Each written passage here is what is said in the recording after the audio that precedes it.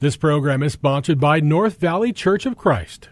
There's a message true and glad for the sinful and the sad. Ring it out, ring it out, ring it out, ring it out. It will give them courage new, it will help them to be true. Ring it out, ring it out, ring it out, ring it out, ring out. Good afternoon, folks, and welcome back to another episode of Redeeming the Time. I'm your host, Chris Macy, and I am the minister here with the North Valley Church of Christ. We are up here almost in Cave Creek. We're really in the county, a little island of the county here between Cave Creek and Phoenix, right on Dynamite and 54th Street. A little dirt road, the North Valley Church of Christ sitting here in between Tatum and Scottsdale roads. And we would love to have you come up here and visit with us. We're going to be looking at James chapter 5, verses 13 to 20 this afternoon. If you're sitting at home or you're able to look at your Bibles, if not, I'll read you the passage here in just a moment. But let me make mention to you a few things about what's going on out there in the news. I've been kind of avoiding it only because, the news is so depressing and a downer. And I feel like the news media loves to excite panic or stress, anything they can do to make you want to watch their programs because they're beholden to advertising. They need you to watch so they can get their numbers up, so they can make money on advertising or get subscriptions or whatever it is. So be careful about the media. Now, the reason why I bring this up is because of the coronavirus. Now, I'm not saying that that's not something we ought to worry about. Surely it is. Just like the flu or the swine flu or anything like that, it's dangerous. I know that a lot of people are putting out there these facts and figures that no one was stressed out about the flu and the flu's killed like 20,000 or something like that last year, but millions were infected. That was less than 1% kill rate by the flu. In comparison, the current kill rate for the coronavirus is about 3.5% to 4%. That's pretty high. That's 3 or 4 times higher than the flu. That's bad. But it's also not at a point where we ought to be freaking out the way we really are. Now, should we be careful and cautious? Absolutely. We have folks who go down and visit with a friend of ours in a care facility, the Belmont, and we're talking about maybe we shouldn't send anyone down there. Not that people here at North Valley are sick, but we don't want those who are older getting sick, because guess what the average age is of those who die from the coronavirus? 80. People like my age and younger, they get it and we'll survive. Our bodies can handle it. The older generation, not so much. The bodies can't handle it. So we don't want to get them sick. We don't want to get sick and spread it around. But this is not the end of the world. And this is why I bring this up. A lot of folks bring up, it's the book of Revelation. It's the end times. There's going to be pestilence and what? No. These things are, as I hate to say it, it's normal.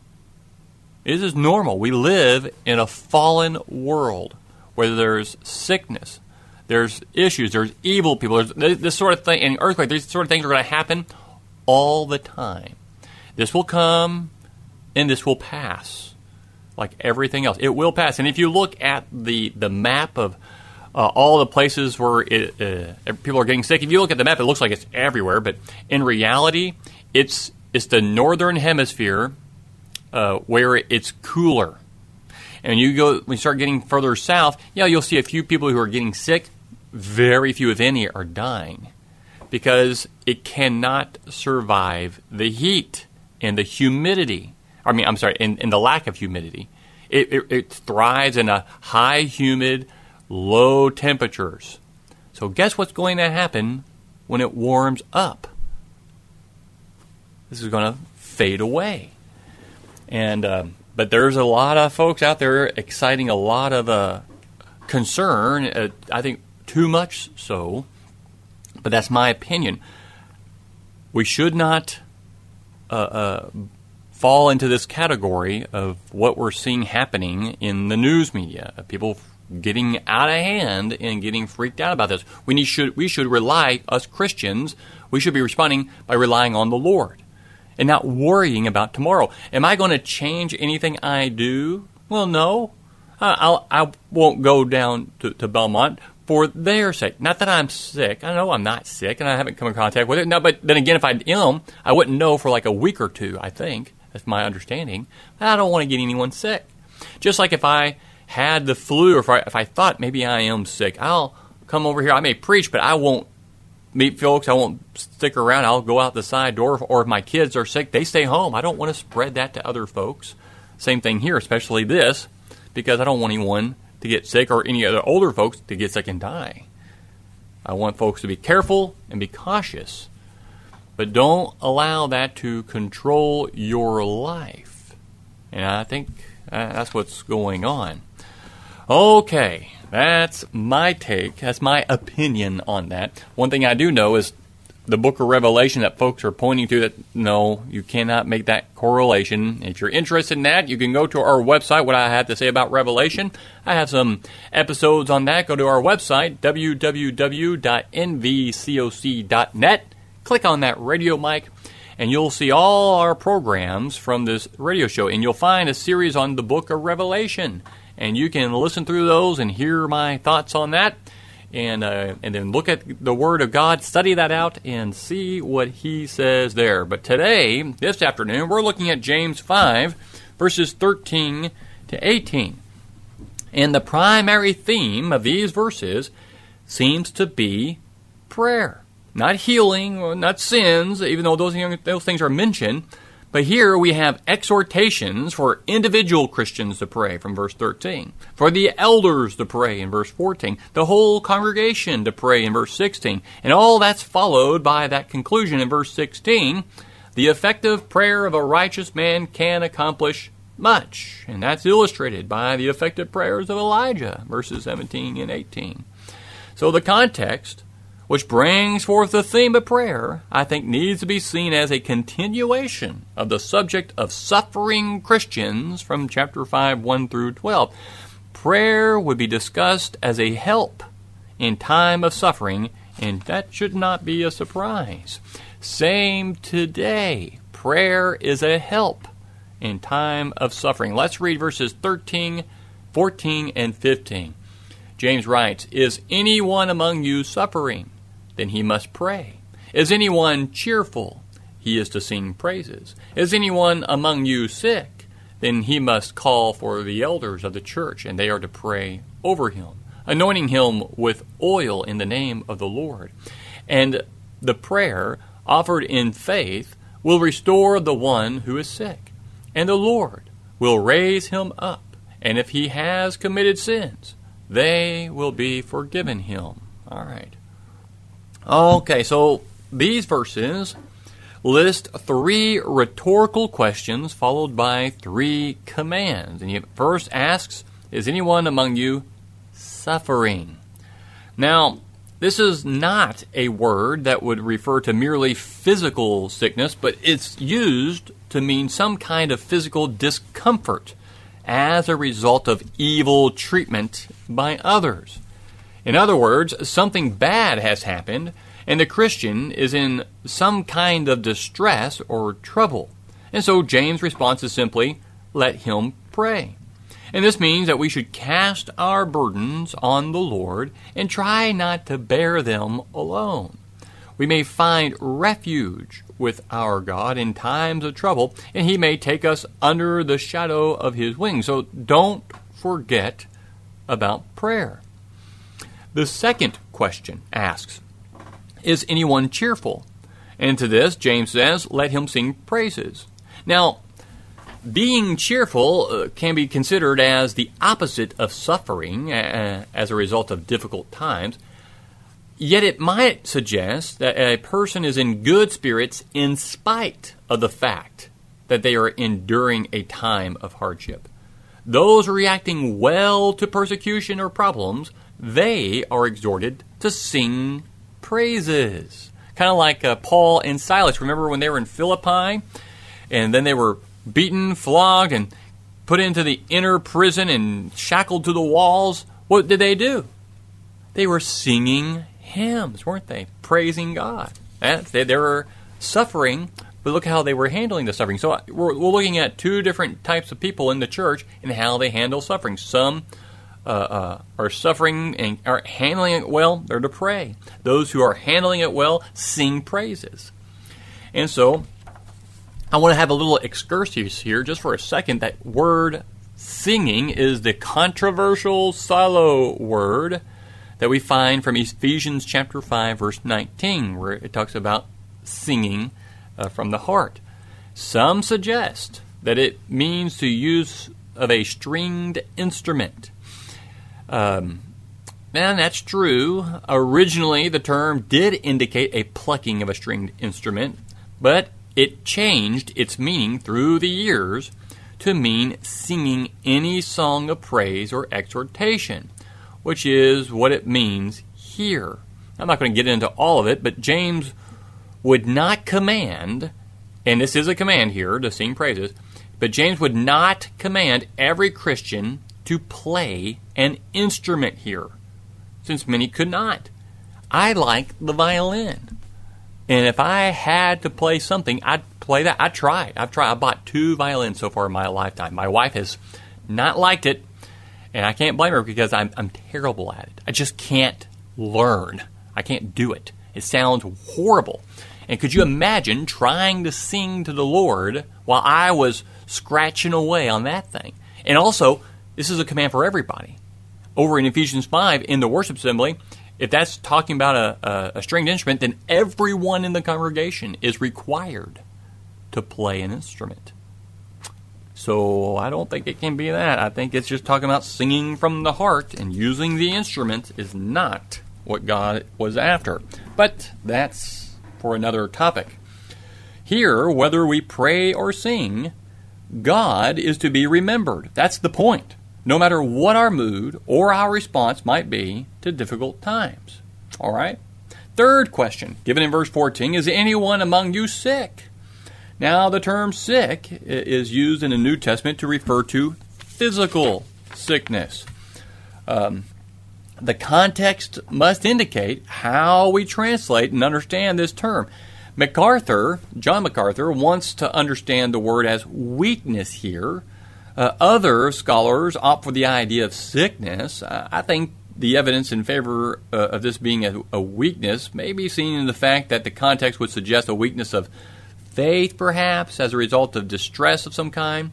But on the other hand, the evidence for this being physical illness is borne out by the contrast of suffering, which is not illness, but James may now be addressing illness here, and the calling of the elders, since the brother is too ill to get up on his own. And then you also see the use of the terms restore and sick in verse 15. So I think he's talking about a physical illness here. So those who are sick, physically sick, they can't even get out of bed, let them call for the elders of the church. The elders being not an old fella, but those in the office of eldership, the shepherds, and they're in the church. The word call could be better translated as let him summon. So these elders, which may imply that the sickness is of such an extent, this brother or sister cannot go to the elders. They can't get out of bed. This is a physical problem, and the brother or sister is very ill, not doing well at all. When these elders arrive at the bedside of this sick fella, they are to pray over him, anointing him with oil in the name of the Lord.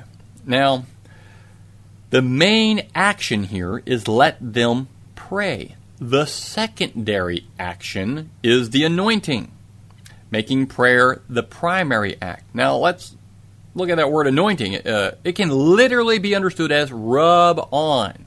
The common word for anoint, not used here. The term used by James is the same word that we find throughout the New Testament where oil or some liquid is rubbed or poured upon somebody. Luke 7:38. A simple woman anointed the feet of Jesus. Same Greek word used here. Again, the feet of Jesus were anointed with very costly perfume by Mary. Same Greek word. Some women came early to Jesus' tomb with spices that they might come to anoint him. Now, the other Greek term, translated anoint, has to do with the appointing somebody to an official position or office, like we find in Luke 4:18, and noting the differences in meaning of the two terms suggests that we should translate this expression here in James as oiling with oil in order to distinguish it from anointing, because it's not an anointing, they're oiling with oil, rubbing oil upon them. They're not engaged, the elders are not engaging in some kind of sacred ritual, that would require the anointing into an office. But they're administrating oil by rubbing the body with it as a soothing medicinal act. And it was often used like this. The story of the Good Samaritan who helped that victim of an attack, remember, from Luke 10, verse 34, it says that he bandaged up his wounds, pouring oil and wine on them. And in describing the sinful condition of Israel, Isaiah says in Isaiah chapter 1, the whole head is sick and the whole heart is faint. From the sole of the foot even to the head, there is nothing sound in it, only bruises, welts, and raw wounds, not pressed out or bandaged nor softened with oil. See? Medicinal use of the oil. Yet also we see that oil might have been used in instances of miraculous healing. The context must help us decide how the terms are used. And here, it seems to point us in the direction of the common use of oil, not miraculous. If we say that it is somehow related to the miraculous healing, then guess what? We're forced to conclude that all elders in the New Testament could perform miracles of healing. Certainly that ability did not automatically come with the office. We find no proof of such a thing in the New Testament. This is just a medicinal use. The main purpose and main reason of bringing the elders? Prayer. This whole section is about prayer. But we get focused on the anointing of the oil a lot here, but it's all about prayer. The oil is a side thing for the elders to do. Makes people feel better. So, here's the immediate question that might come to mind. If this anointing with oil does not refer to miraculous healing, why is it required? Well, we may say it represents the concern of the elders for the health of the one who's sick. If rubbing with oil was a common method of dealing with wounds and soothing the sick, then the elders would do all in their power to provide comfort to those afflicted with illness. This would be done in the name of the Lord, which repeats the phrase found in verse 10. This is done in connection with what the name represents. And it is done as the elders are representatives of the one named. If the brother recovers from his illness, it is due to the Lord and not the elders. Yet James goes on to say, and the prayer offered in faith will restore the one who is sick, and the Lord will raise him up. So the brother who is sick must be in dire straits, not necessarily dying, but he summons the elders to come to him. These men pray for his recovery, but it is the Lord who raises him up. Their prayer is in faith, in the sense that they are putting their trust in God and not themselves or the oil. So the elders apply oil in order to soothe an ailing body, and the prayer is for his recovery. But only the Lord can raise him up. So it is up to the Lord as to whether the brother recovers or not. We should always pray, not our will, but thy will be done, right? Our Father knows what is best in every circumstance, so the prayer of faith leaves the decision to him.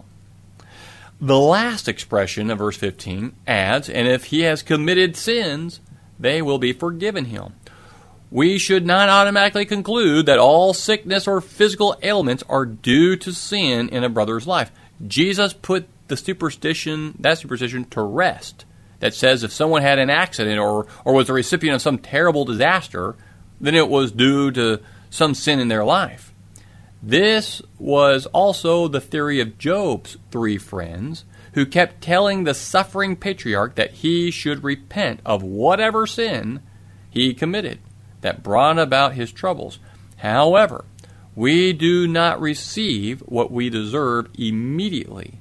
We often get sick or have ailments because of natural circumstances. Yet, on the other hand, many of our problems are certainly due to the sins we commit, right? If you get drunk and you have an accident while driving, guess what? Your sin of drunkenness is certainly to blame, period. Taking drugs or engaging in some sort of illicit sexual relations can also bring a harm to a person. James, however, is not saying in the text that this man's illness is directly due to some sin he committed. It is likely that one who is severely ill and might contemplate that he is dying would reflect on his life and would want to pursue forgiveness of any lingering sin. This would be reason enough to call for the elders, who are the ones who watch over our souls. In such cases, James notes that the brother's sins will be forgiven him. Not only will the elders provide a soothing for the body, but also a soothing for the soul of a man tormented by guilt. Their prayer of faith will find attentive ears in the one who is willing to grant forgiveness. All right, verses 16, 17, and 18. Hang on. Says, "Therefore confess your sins to one another, and pray for one another, so that you may be healed. The effective prayer of a righteous man can accomplish much. Elijah was a man with a nature like ours, and he prayed earnestly that it would not rain, and it did not rain on the earth for 3 years and 6 months. Then he prayed again, and the sky poured rain, and the earth produced its fruit." All right. So, this is the next exhortation there in verse 16. Christians in general are to practice confessing their sins to one another. And this is a continuing practice, not a one-time deal. It's not just confessing when we are on the sick bed, but that we make it a practice to deal with our sins on any occasion.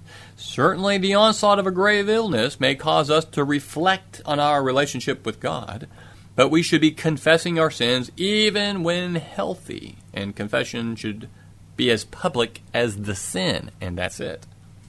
And James follows confess with a second command, saying that we must pray for one another so that you may be healed. This prayer offered in behalf of those who are sick, and confession here may be mentioned in connection with someone who is sick and who wants the brothers to pray for their healing, or to a brother who simply repents of sin. Linsky says this: "Sins that burden the conscience would interfere with such a prayer. Would prevent trustful reliance on God's gracious promises. Conscience would point accusingly to such sins, constituting a barrier between us and the grace of God. All that can be done to have such a barrier removed ought surely be done." It's like when Peter condemned Simon the sorcerer because he was trying to buy the gift of God with money. And so he told him, you ought to pray. And Simon said, "Well, you pray for me." That was right. Good attitude, Simon sorcerer. That's exactly right. He did the right thing there. Now, next, James illustrates the effectiveness of prayer by a righteous man. He turns to Elijah of old to show how prayer can change things. He was a man with a nature like ours. And this suggests to us that Elijah's praying was not in some fashion supernatural or out of the ordinary, just a common man like we are, even though a great prophet. Yet when he prayed earnestly that it might not rain, it resulted in the reality that it did not rain for 3.5 years. And James is reminding us that prayer evokes the power of God to change circumstances. The end of the Elijah illustration is stated in verse 18. "And he prayed again, and the sky poured rain, and the earth produced its fruit." God can stop and bring forth rain. He has that power. Even today, don't we pray for rain? Or maybe at times pray for it to stop? Or pray for people to be healed? There's a lot, countless illustrations that show that prayer is effective for the Christian. And we ought to be praying without doubting. And how did this open up? Talking about wisdom and seeking it and asking God for wisdom. But if you ask doubting, don't expect you'll receive anything. You cannot doubt. You have to trust in God. Know that He is going to help us if we seek for that help. Our prayers can move God to make such changes in our earthly circumstances. If prayer can accomplish these things with Elijah, then certainly our prayers can accomplish much in behalf of those who are sick and in need of healing. How's your prayer life? Are you praying to God? Are you practicing the prayer of God and practicing confessing your sins one to another? Finding that person you can trust to talk to about these things. We ought to be doing this, folks. It's part of the Christian life of growing and maturing in the Lord. And especially nowadays, this country and this world needs our prayers. It needs the prayers of a righteous man. Are you praying? I truly hope so. Let us pray for those who are sick and for the not only sick physically, but sick spiritually. Always go to the prayer. Thank you, and have a blessed afternoon. Sin and doubt to sweep away till shall dawn the better day. Ring it out, ring it out, ring it out, ring it out, till the sinful world be won for Jehovah's mighty Son. Ring it out, ring it out, ring it out. This program was sponsored by North Valley Church of Christ.